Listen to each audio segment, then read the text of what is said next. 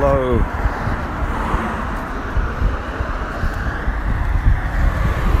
I'm going to talk about losing things or giving things up or adapting.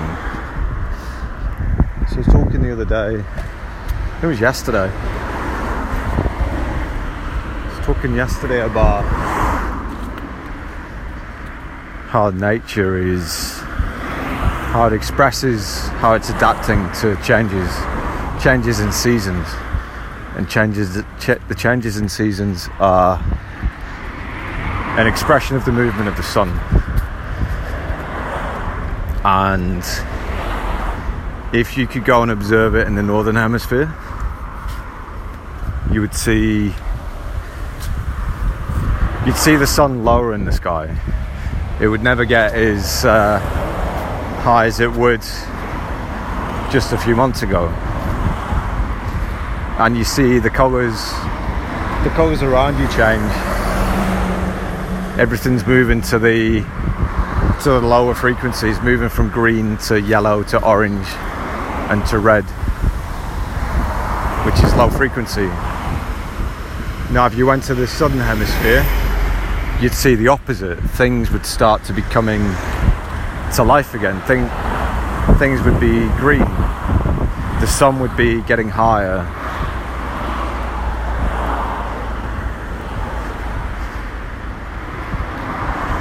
All the animals would be starting to come out. It'd be springtime. All the buds from the flowers would be blooming, right? So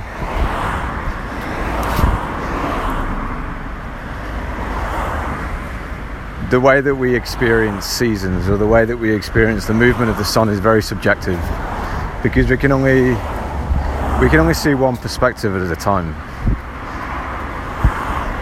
But because there's we got instantaneous communications now, right? So you could have somebody in the southern hemisphere sending you pictures or videos of what is happening around them, and then you can do the same in the northern hemisphere. And that's sharing a perspective. It's sharing a perspective that's subjective to the person that's capturing it.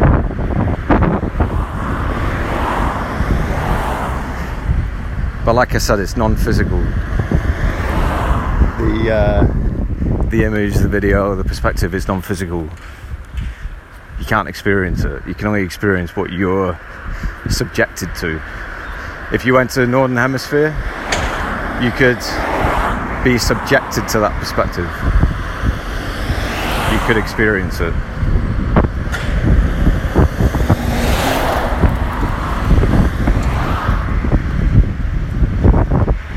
So what did I mean about losing things?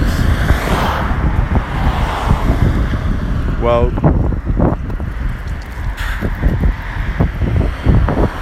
after the autumnal equinox in the northern hemisphere,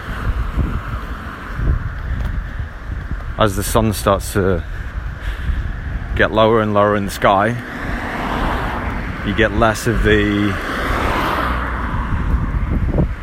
high frequency energy. So it's more low frequency that you're left with, which is why it feels cooler.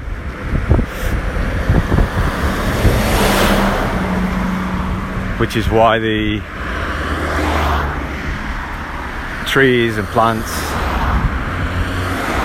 all start to express different colours.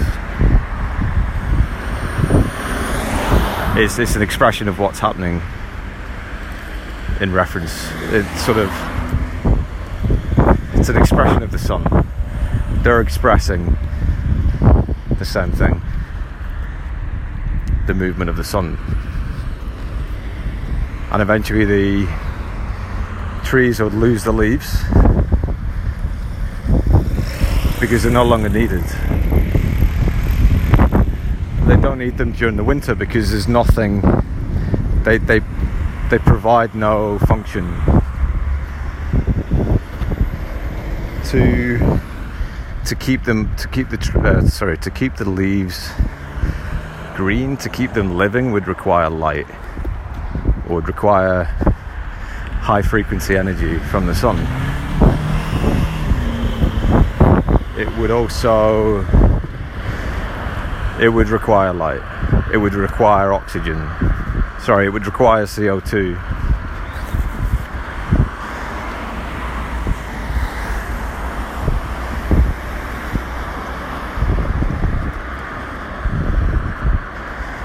But it would be unbalanced, right? If the trees maintained the state all year, it would be unbalanced, because the sun would still move. The sun would still move away. The trees would be getting less light, so there would be less photosynthesis, and the atmosphere would become maybe too enriched with O2, with oxygen, because the southern hemisphere, that's O2 is going to increase when they get more light, because that's what the leaves provide, that function. They absorb the light and the CO2, and then a byproduct of that is O2, which is then put back into the atmosphere.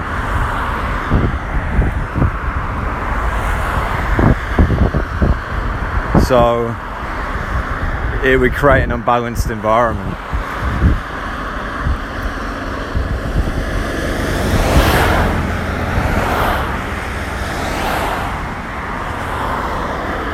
So just think about that. There is an idea that some people have talked about, and that's all it is, it's an idea. Whether they've paid anyone to do anything is another question, but it's an idea. So their idea was to have zero carbon emissions. Now, based on what I've just said,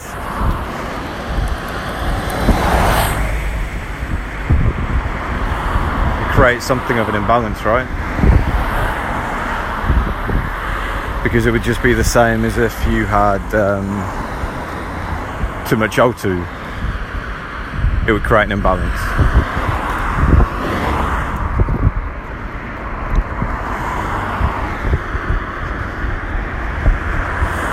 So let's say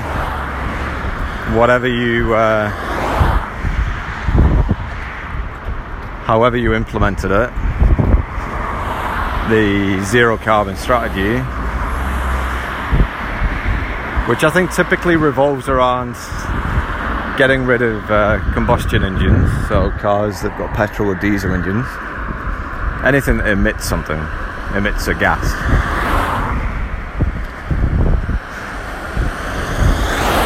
So that seems to be the primary driver, is to stop you from buying a combustion engine, but to go and buy an electric car instead.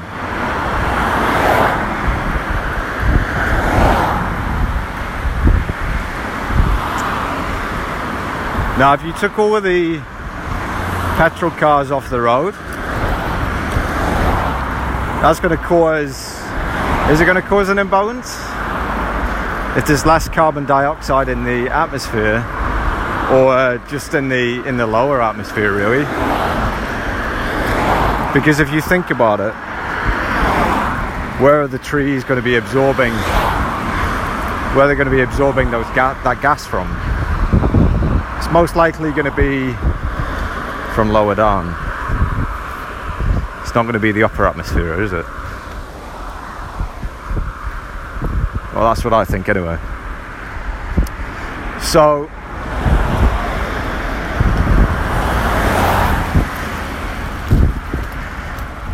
So let's say you do away with the cars and you just got electric cars. What's that going to do to the trees? They're going to have less CO2 to absorb, and they're going to produce less O2, right? Because they require CO2 for a process of photosynthesis, right? That's my understanding. So if there's less CO2, there's less O2 being produced. So it's pretty much the same situation that you've got now. Except the situation right now must be balanced.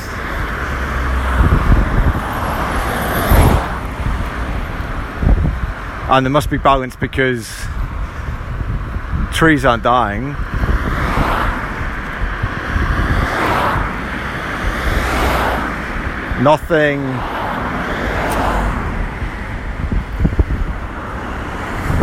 Nothing in nature is dying, and nature is the primary consumer of CO2. So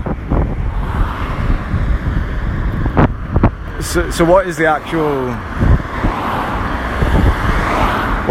goal in losing the CO2?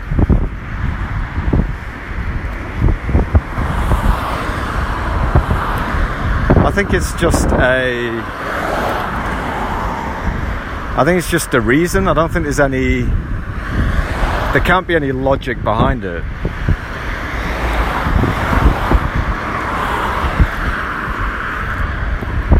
Because it's just going to mean there will be less CO2 in the lower atmosphere.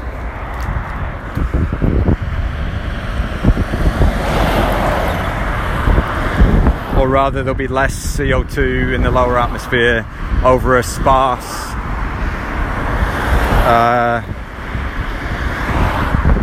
over a longer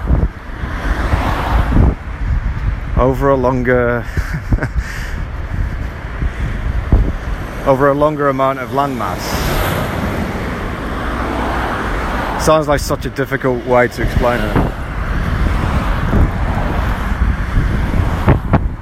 But basically you've got CO2 being emitted over a longer distance. Whereas when you remove those cars and you switch everyone to or you tell everyone to go electric, all of those charging points are all emitting, or they're all getting their energy from wherever. Let's say a central power station for a particular region. So where those emissions would typically have been spread over maybe hundreds of miles, now those emissions are concentrated in over a few miles.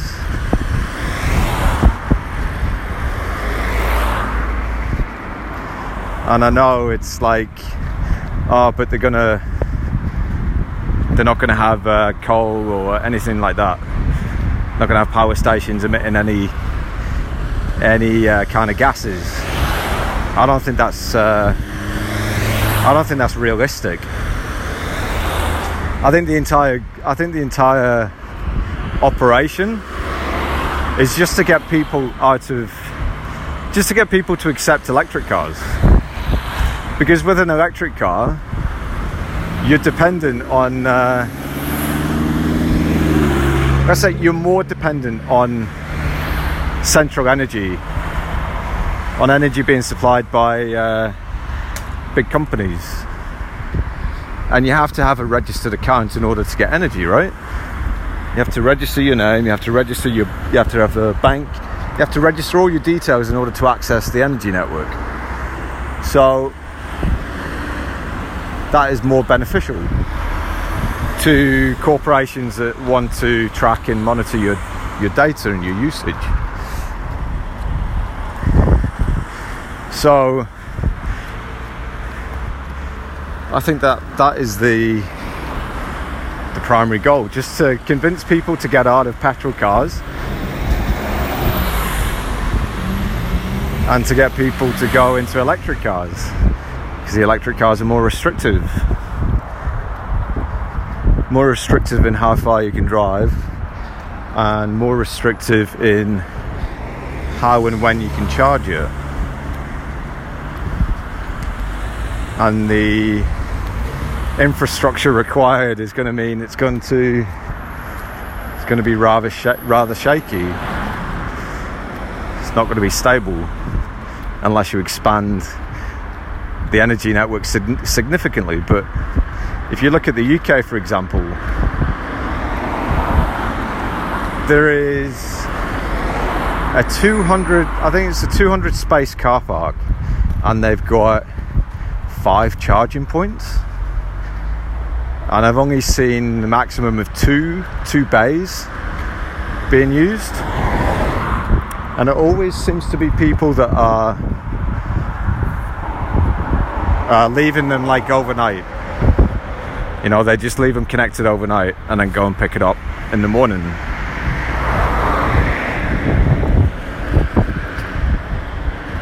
I don't really know how I got back onto this whole electric vehicle thing. My intention was when I was walking, thinking about what I was talking about with nature, in that the trees lose the leaves because they're not required, they're not needed. Because nature is expressing its adaptation to the changing conditions around it.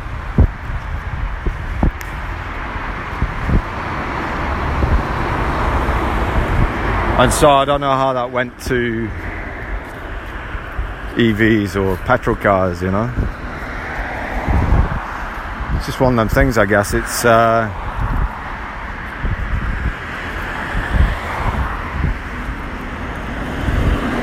even when I think of something interesting to talk about, it always kind of diverges a little bit. But I guess the underlying premise is the same, because people are having to give up the idea of having a petrol car and being able to just go and fill it up in a few minutes. Go and get petrol, like, take you a minute to fill it up, and have to that they're being told that they must adapt, that they must accept that, you know, it's going to take, what the fuck, there's going to take a few hours to charge it up. That's the reality they're being forced to kind of accept. Not sure, something weird has happened here. Somebody fallen out of a scooter. There's fucking weird is this? So I'm like next to this little river, a little stream, and somebody has dumped a mobility scooter. I thought somebody had maybe fallen out, but I can't see anyone. I'm not sure what it's doing there.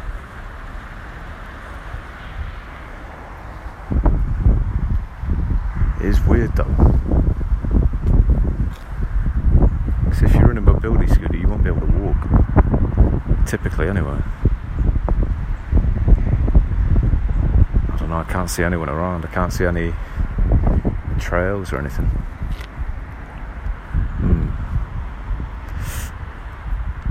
Anyway, so yeah, maybe it's just about having to give things up or something. That is why, I don't know, that is what they're trying to get people to do, something, trying to get people to adapt to that, when it is not something that is, it's just an idea, it's not something that is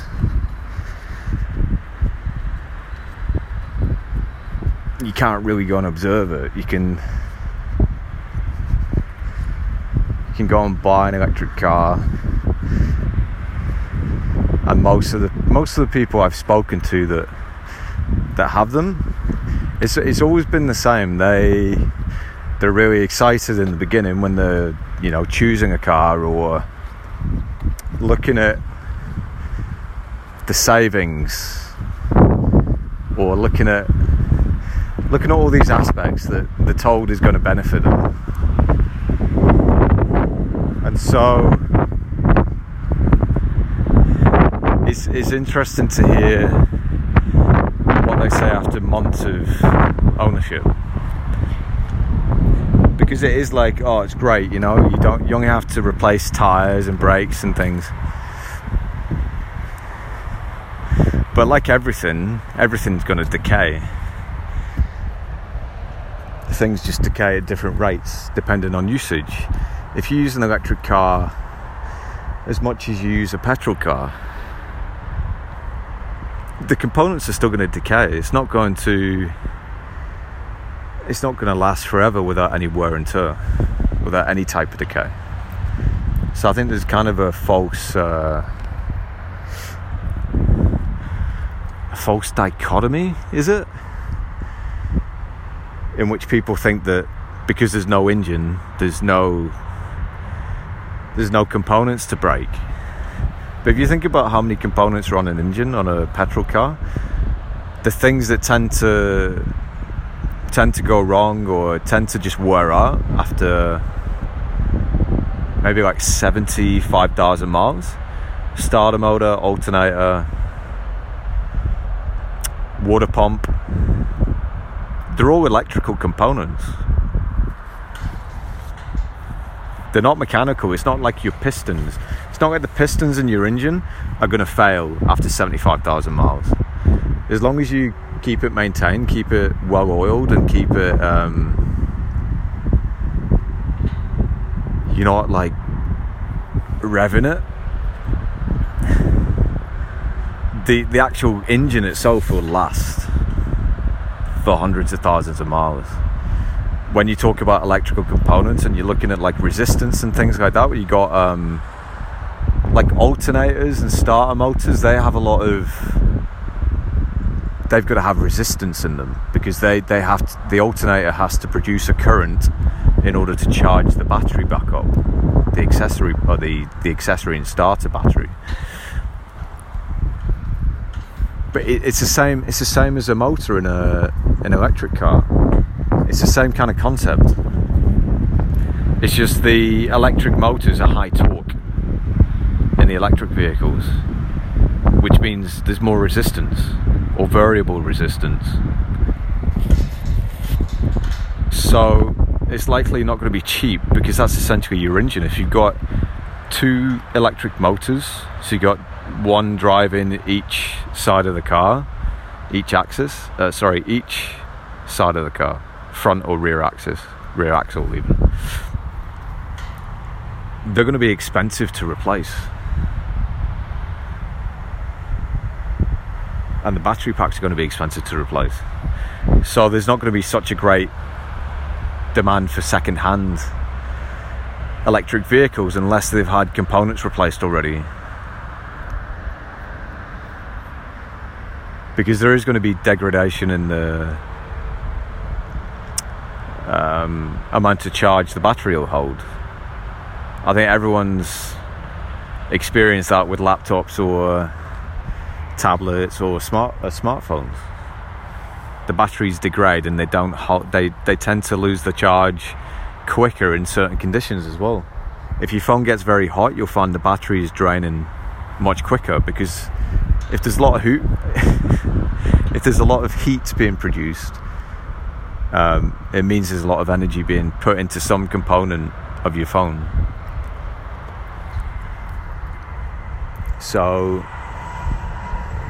yeah, I wouldn't want to drive around in a vehicle that is being controlled predominantly by software, because it's all sensors, it's all electronics.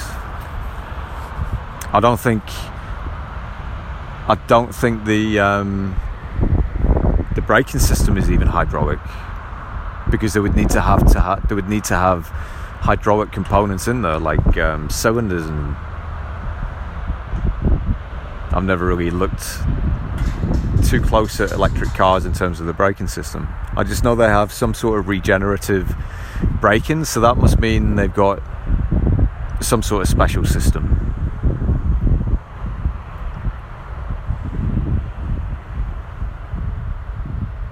But I can't see, maybe they wouldn't have gone away from a hydraulic system, but implementing a hydraulic system into an electric vehicle, I mean, with a combustion engine, you've already got vacuums and stuff that you can use to boost the brake pressure. So I don't know, it seems a bit weird. But anyway, I did have a thought about something else that I was going to talk about, but as usual, it's gone.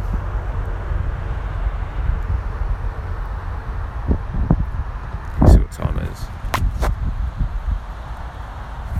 3 o'clock.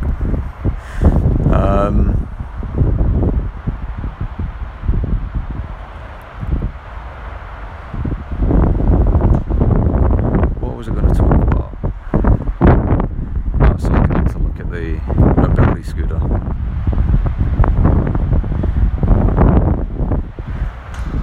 It looks like someone's either stolen it or has run out of battery and they couldn't take it, so they tried to hide it.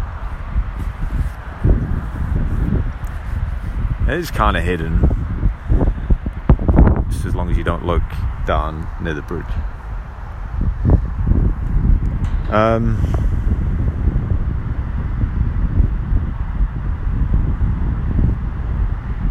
I think with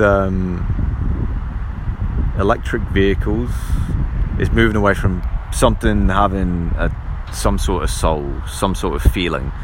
Because when you drive a car that's got no real electronics in it, it feels like a car, if you know what I mean. It has some feeling to it. I've driven I drove a whole bunch of different like performance cars, and there was one that is more electronic, and you could feel the difference. Even though it was the quickest car, it didn't have the same feel. It didn't feel like it just didn't feel like a good experience.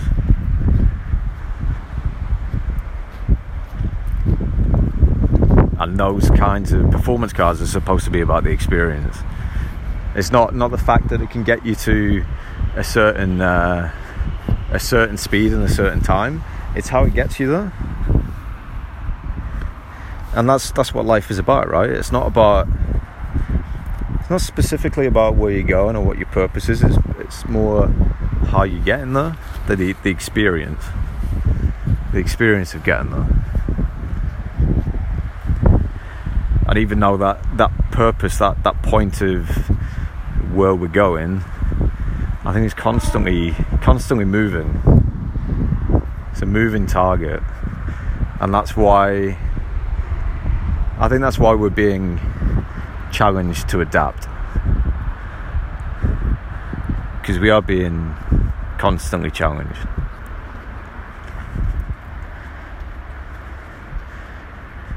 There'll be people that will appear in your life, events or patterns of things that will appear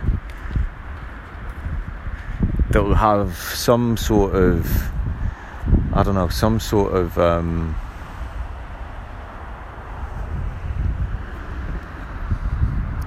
of influence. It's going to require something of you, or to help someone.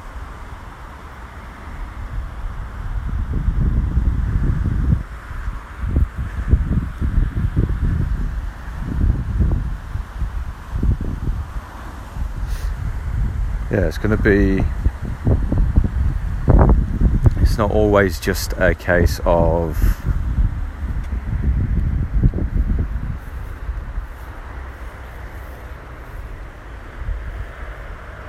it's not always just a case of it being black and white, so to speak. And that, you know, it's like, oh, it's just, that's just what happens kind of thing. It's more about what is being asked.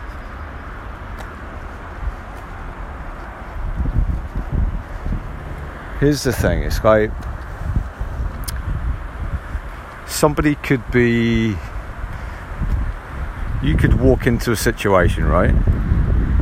And the situation came about because of choices or decisions you made.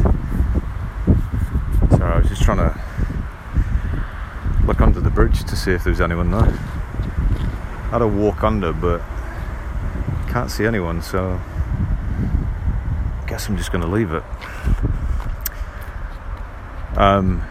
Someone could come into, you know, come into your life, the choices and decisions you made, that's where you ended up, right? At that point, somebody, whilst they're not directly asking you for anything, the telling of the story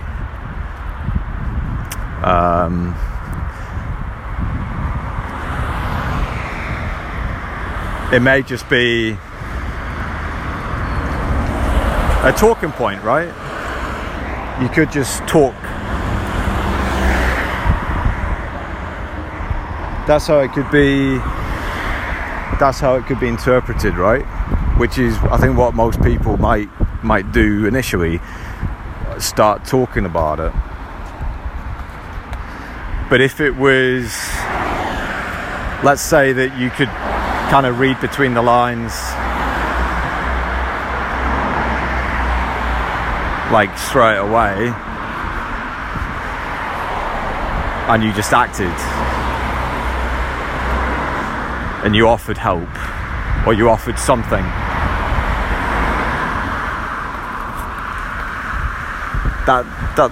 that's adapting, right? You're having to, I mean, even just the fact of stopping to talk to somebody, just the interaction is giving something.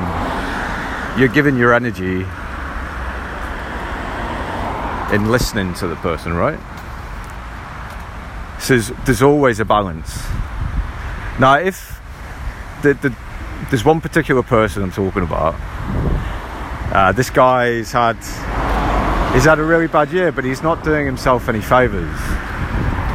I'm sure there are things that he's been challenged to do to change in his life,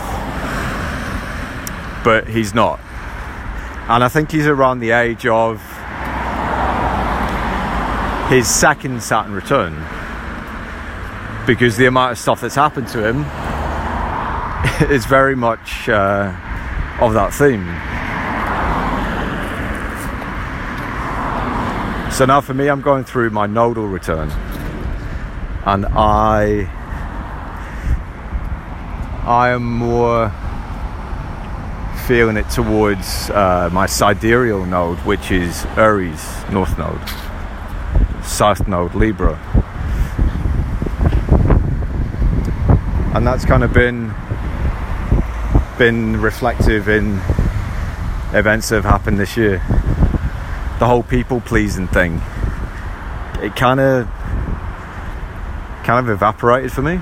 It had been like the main thing of my life, I don't know, I guess since I was a teenager, since I was, you know, in that position of being responsible, and that I didn't want to upset people. I wasn't really taught the difference anyway, like to be yourself, to kind of look after yourself. I was never really taught that, so that's something I've had to kind of learn myself.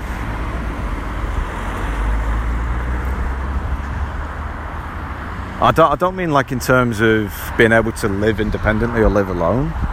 I could do that, no problem. It's more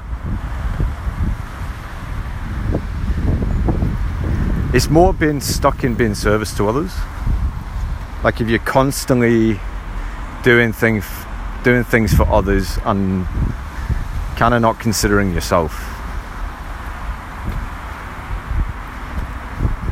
But I don't know, it's weird because it's not always just one energy, which is why the charts, your astrology charts are more of a retrospective, because it's like, well, at this particular point in my life I felt more of the Aries quality, like maybe 8 years ago, and more of the Taurian, because in traditional astrology is Taurus. My North Node is Taurus, so I can relate to Aries and Taurus. Now it's more Aries. Then it was a mix, and when I was younger, 18 and 19, it was Aries. So it's almost like every 9 years, every time the nodes shift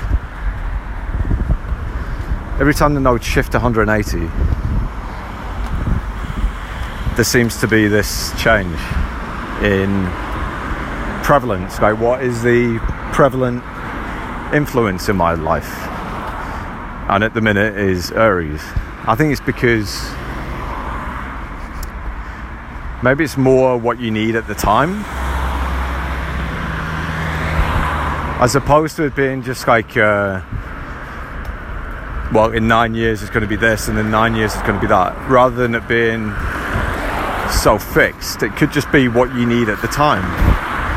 Because if you think about the seasons and how everything adapts to the seasons. Now the seasons are pretty fixed, right? So the trees and nature does what it does at the right time. But for humans, the adaptation's a little bit different, because some winters may be very cold, some winters may not be cold. Do you know what I mean? So there's a difference in adaptation for humans. For animals and nature, they tend to always do the same thing, right? Unless spring comes early, in which the things would kind of kick off earlier than normal.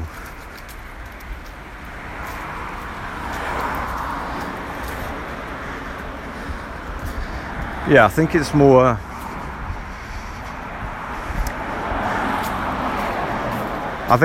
we're picking up on what we need, or we're being influenced by what we need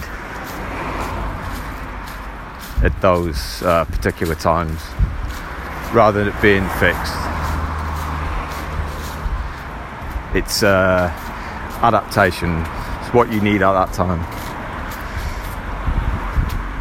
And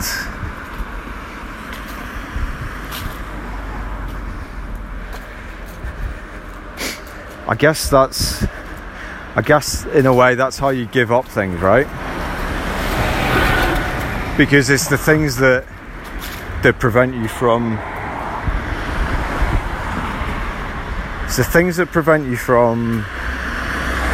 accessing like the full potential of that energy. Like with Libra South Node, the people pleasing thing.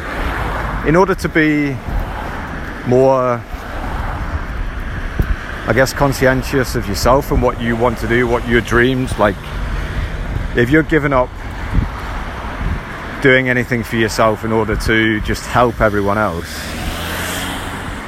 then that is,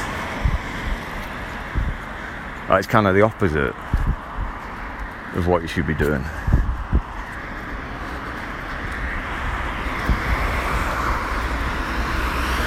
Because that's not balanced. But if it was unbalanced, it would be taking each situation as it is and measuring it measuring it that way. Like, is this going to put me in any detriment in terms of what I want to achieve? Or do I have a choice in whether I'm involved in this or not? Do I need to be involved? What are my boundaries? I guess that's probably the key thing with that kind of setup with the Aries North node, is you need to have boundaries. Because in my experience, Libra South node, no boundaries. Because it is kind of like, well, these people are relying on you, these people need this and that. And it's kind of like you don't want to say no. You feel bad. And that's where the opposing end of it would come into play, where it's like,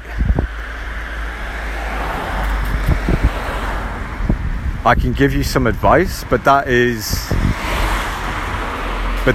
the most I can be involved, kind of thing. It's kind of setting the boundary before it becomes kind of like open to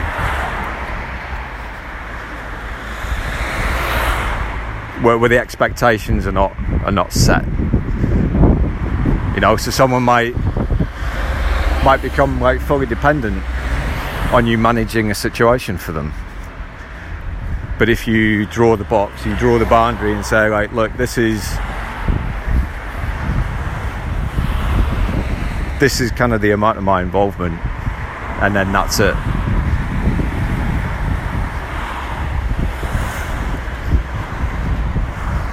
And I think that's been way more prevalent this year, and that's what's happened. Where I've had to set boundaries with people, or I've just had to cut people out completely because they have no intention of changing. They just want what they want, and they don't really care about how they get it. So that would be detrimental to me. So all I did in that case was I asked them to explain why they were so harsh in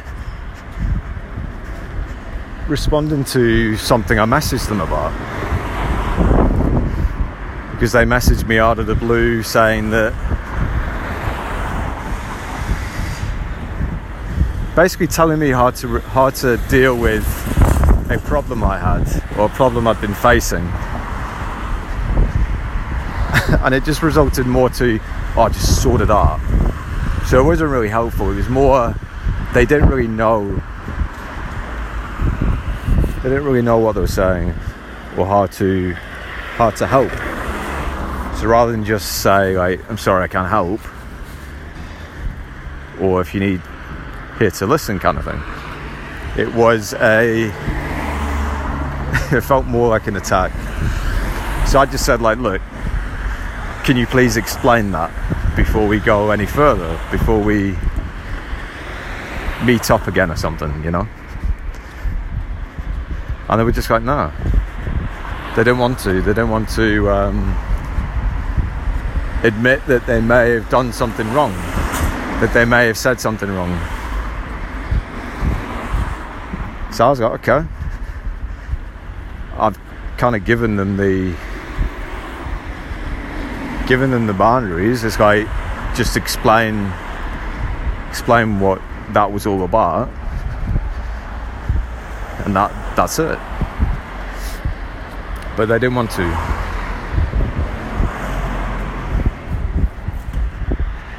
And that was my dad. And he's always been, he's got issues from when he was, I don't know, like early 20s.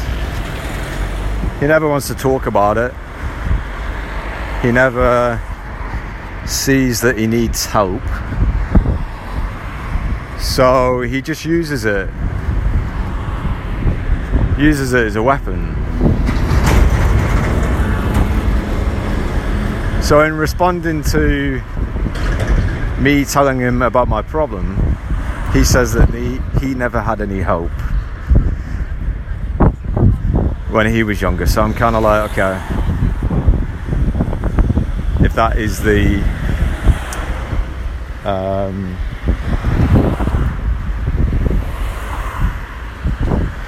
that is kind of like the level he's at. Nobody helped me, so why should I help anybody else? Which is fair enough, like, I get it. But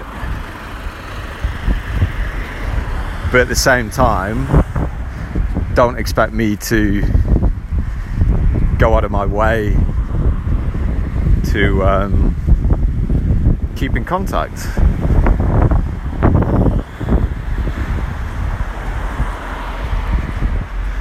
So again, that's a form of adaptation, because it's like, well, that person is just causing conflict in my life because of their own issues, because they don't want to deal with their issues, they don't want any help, and so I've got control and I've got choice over, well, I don't want that person to continue to have that influence, so that's it.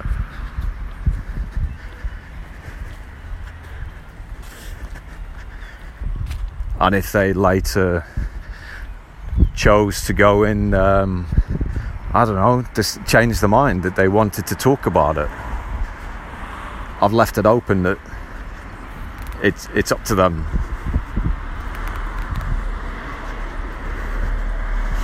But it's been 40 something years, so I don't think there's going to be much change. Which is alright. It's the decision.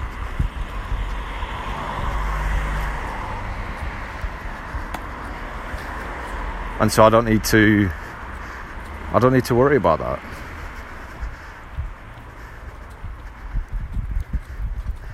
I think that's the challenge I've been facing. It's just to learn that not everyone wants help. So even though you might be that way inclined to always help people, some people may not want it. And you have to acknowledge that and just say, okay. You can leave it open if you want and say, like, if you wanted to get in touch again, and then you just set the boundary or something. But if it is a person that is just so caught up that they don't want help, it's quite easy to get stuck in that, get caught up in it, because it'll be a constant. They'll call you up and tell you about the same problem, but they never want to change anything. So you kind of have to,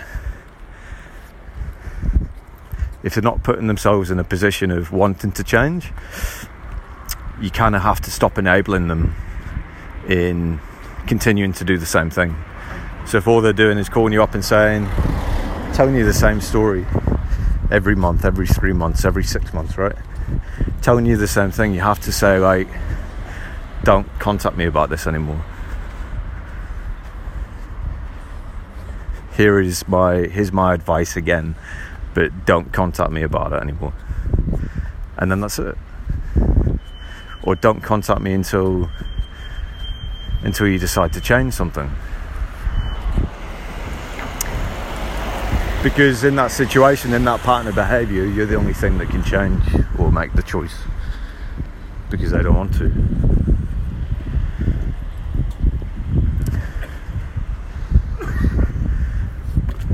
So anyway, I think that was it. Need to think of a meaningful name for that.